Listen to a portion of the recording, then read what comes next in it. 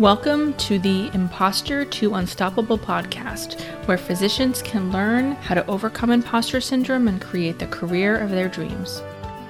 Before jumping into today's episode, I'm going to tell you about the amazing opportunity I have to work with me starting on the week of May 3rd. It's my new group program for 8 weeks long, and it's designed for physicians who feel full of self-doubt to the point that they're thinking about leaving their career as a physician altogether. The program is for you if you feel like your self-doubt is such a burden that you can't enjoy your job anymore. Maybe you have thoughts about leaving medicine or have tried to Google ways to leave medicine similar to I did a few years ago. The program is designed to take a physician who is feeling like they can't overcome their past failures or other people's opinions of them in order to really enjoy their job. What the program includes is 8 weeks of modules that is my proven process that has worked for me and my clients to take you from being full of self-doubt to our humble confidence. That's with 8 weekly lessons, 8 hours of coaching opportunities, and a personalized plan for you that you need in order to become the most confident version of yourself. If you are feeling stuck in your lack of self-confidence and you have no idea how to get confident again, you just can't seem to believe that you deserve the role of a physician that you have, but you really don't want to leave medicine if you can avoid it, I've made this program for you. So you can find out more information about the program, about all the details, the frequently asked questions, the dates of the coaching calls throughout the whole program at KristenYatesDO.com/group. I know that you can feel like a confident physician. Even if you're wondering, is this really possible for me? The answer that I have for you was 100% yes. I know it's possible for you. I have the confidence that you need until you're ready to have it for yourself. Let's jump into today's episode. Dr. Marian McCrary is an internal medicine physician in North Carolina. She is also the well-being champion for the North Carolina chapter of the American College of Physicians. She is passionate about physician wellness.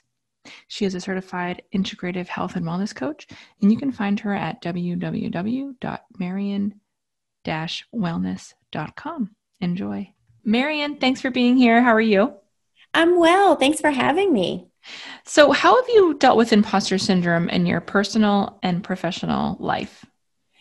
Exactly. It's a good question.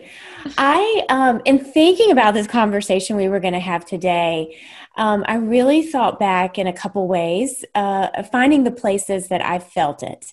Mm-hmm. And I initially think it came up for me in residency. And then I didn't know what it was then. I think I may not have had a name for it, mm-hmm. But it's come up for me more recently, also in some personal and professional things that I'm doing. And so it keeps coming back, and you keep having to kind of adjust your thoughts with it and think about it. But thinking back to residency, so I did well. I, was top in my high school class, did well in college, med school, kind of moving through, it's match week when we're recording this. So mm-hmm. I'm not sure when it'll come out. I got my first choice of where I wanted to go do residency and was just plowing along. Mm-hmm. And early in second year, they asked the newly minted second years who just finished internship, they figure out who they want to be the chief residents. So I was honored to be selected or asked to be one of the chief residents for our class. And, it was pretty early on. I did not think that, I thought the chief residents were like the best residents. I didn't, know how they chose them. And I thought, well, gosh, something's not right. I'm not the best resident. Maybe they just think I'm nice and agreeable and I'm organized. But it was something that I wanted to do. I was interested in it. And so I did it. And I think there were a couple of things that came up during that year. So that chief residency year is a weird time for your brain. So you've just finished, you are an attending, but in actuality are really like a PGY4. Mm-hmm. So you're paid that way, your parking spots that way. But you have to, be in charge for part of the time. So it's confusing for some people. And that feeling of being an imposter, like I wasn't the person they thought I was going to be in this role, or I didn't think I was going to be in this role, really came up in a couple scenarios. And the one that really played out for me was this thing we called morning report. So it was one of the upper level residents would bring a case to it. All of the folks would come. We'd have some attendings who came every time. We had our former dean, who was an internist, our program director. So there were just all sorts of people there. And our role as chiefs was to, make sure there's somebody to present and then be the person writing on the board. But it always came up, it was our roles to kind of add in the thing that nobody else thought about, or to bring up that rare situation that was named after somebody. And I always felt like, I don't know enough. I don't know everything. And being kind of on that display in front of all the residents who I, had so much respect for and wanted to show up as knowing what I was doing. And for the folks that were fellow attendings with me, but really were the people that I was learning from. And so I luckily had a co-chief resident who loved to do that. So I'm like, I'll make all the schedules if you do all that. And I kind of did it and gritted my teeth, but I really was nervous about it. And so that's where I feel like it came up, that I was thinking that I had to know everything for the residents to have respect for me, to feel like they trusted me, for my fellow attendings. And it really was something that just became more and more uncomfortable. Mm-hmm. I enjoyed teaching patients. I enjoyed working with them, giving them information. But it was just harder for me to feel like I was where I needed to be to teach other residents, which sounds kind of silly because we do that with as a junior resident, senior resident, for anybody that's below us. But when it kind of came down to it and I was the one, it was hard for me. And I think ultimately when I was making that decision, because I do primary care, halfway through that chief year, it was kind of like, okay, what's my next job? What am I going to do? And I had choices of private practice versus trying to stay in an academic setting.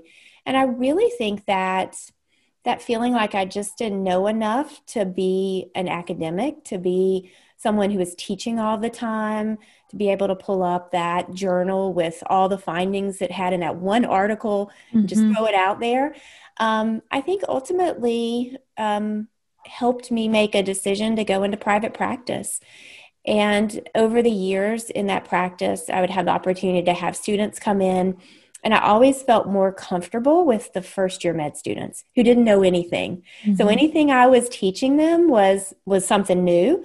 But I never felt comfortable having the residents come in, because I thought, you know what, maybe they'll figure out that I don't know everything and they think I'm supposed to. So that in looking back was what I would call an imposter syndrome, an imposter phenomenon. Again, I didn't have a name for it then, mm-hmm. but it's something I think that could be present for a lot of folks. I know you've talked about in one of your previous podcasts, I've heard it many places, that transition time mm-hmm. is really where this shows up for a lot of folks. You're being seen as something different than you were a day before. Mm-hmm. And it can be hard. Yeah, for sure.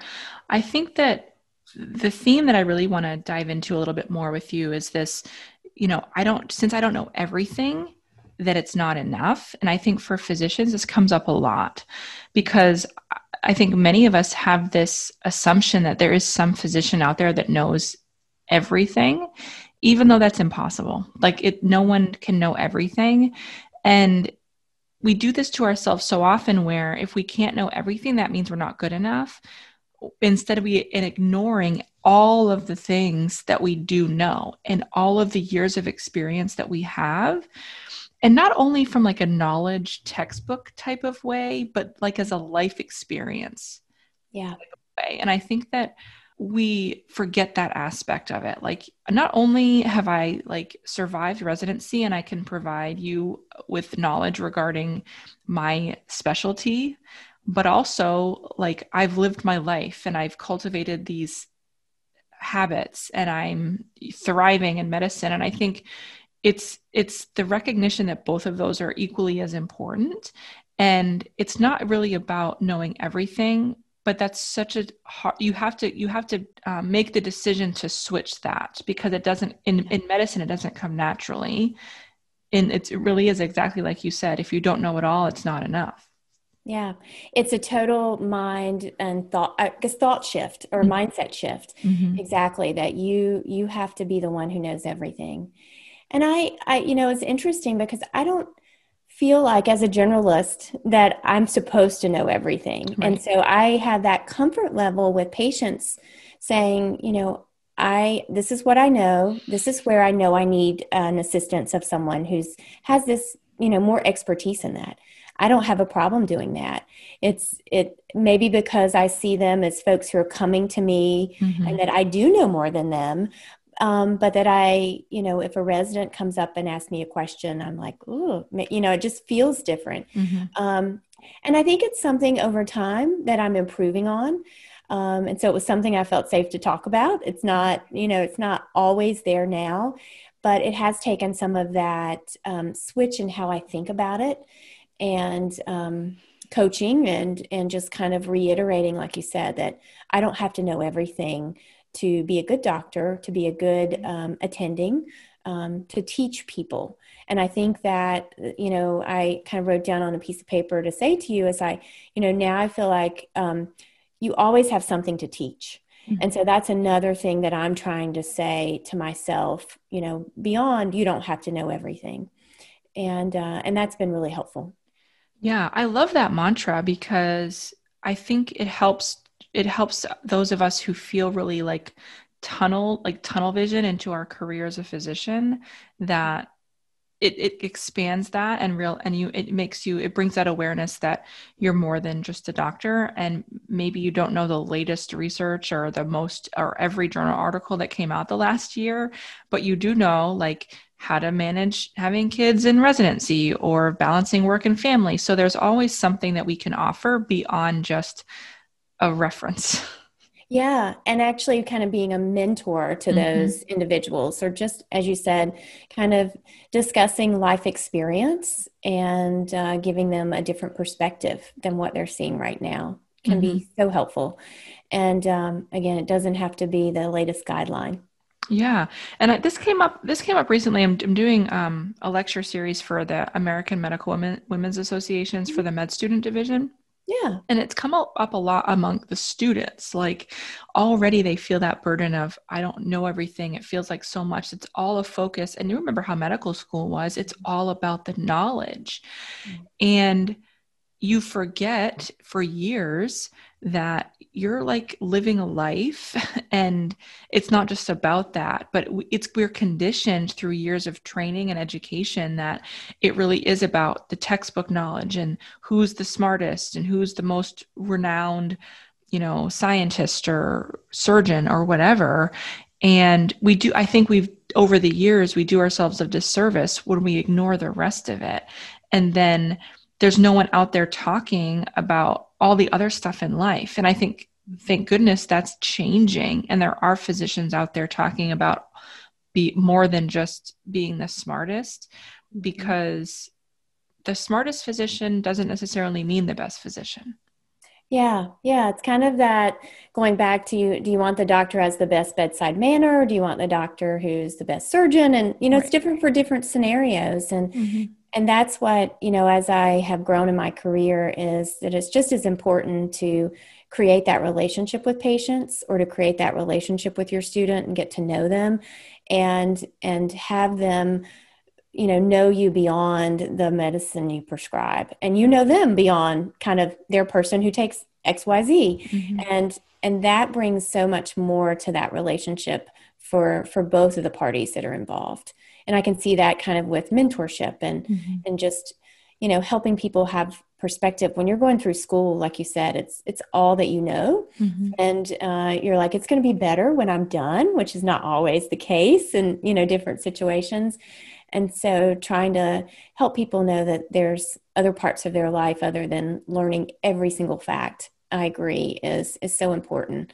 And it just helps them be well-rounded as a person and as a physician going forward in their career. Absolutely. So when did you add in your coaching that you do as a part of your career? Yeah, I have actually been doing that for about 2.5 years now. And I found coaching at a time when I was at a conference, a preventative medicine conference. They were talking about how it was used. It was for patients. And I had been in some situations where I've had folks come in and say, I'm just overwhelmed. I've got all this stuff going on. I can't exercise. I can't do all these things. And I wanted to help them. And I wanted to be like, okay, here's the answer. I've got it. Do this, do that. And as we all know, people don't always respond to you telling them what to do. And so I was like, there's got to be a different way. And when I started to hear about coaching and how you're really listening to the person, helping them figure out what they need, it kind of ties back to that thing that we were just talking about. It's like, I don't have to know everything. I just need to be able to help them know themselves better and to get to where they want to be. Mm-hmm. And so that was really nice for me. I didn't have to have the answer. I just had to be, the guide. And so as I started learning about that to help patients, I realized that, the concepts were great for me, for my own wellness. And I was starting to do some work with physician wellness in the ACP, which is for the Large Society for Internists. And I was like, I can so use all of this for physician wellness. And it's really based on, changing your mindset about how you see yourself, your thoughts. And as I started to realize that I can self-coach myself on this and also continue to be coached by other people, that's really what helped me get to some of these thoughts is, if I'm a coach and I'm trying to put out some content to help people with wellness, stuff that I've learned that I want to share, if I put that on Facebook and I get one like, it's like, oh, it's defeated. But if I really come to it of thinking, I'm just sharing what I know and it's going out there and whatever, whoever takes that, it may be one person, but I'm helping that person. Mm-hmm. And so that mindset shift, I get my words together, it really kind of helped me come to that mantra I was talking about is you've always got something to teach. Mm-hmm. There may be somebody who doesn't need to hear it today, but they'll hear it tomorrow. And so for me, that made it much easier to put myself out there and let people, in on what I had learned. And I think that's really helped me just feel more comfortable as a coach, helped me feel more comfortable as a physician, and taken away some of those thoughts that, I don't belong here in certain spaces. Yeah, I agree. I mean, coaching is such a powerful tool. And I love what you just said about, the power of self-coaching. And really, it's you can use it the same way with that level of curiosity and you can be your own guide as well as guide patients or clients. And with the recognition that we really do know the answers, we have all our own answers ourselves. And I think it's, the ability to have that trust in yourself and then just be curious and almost like, separate your mind from what the ego is saying and just listening. So I think that coaching provides an invaluable resource for that as well.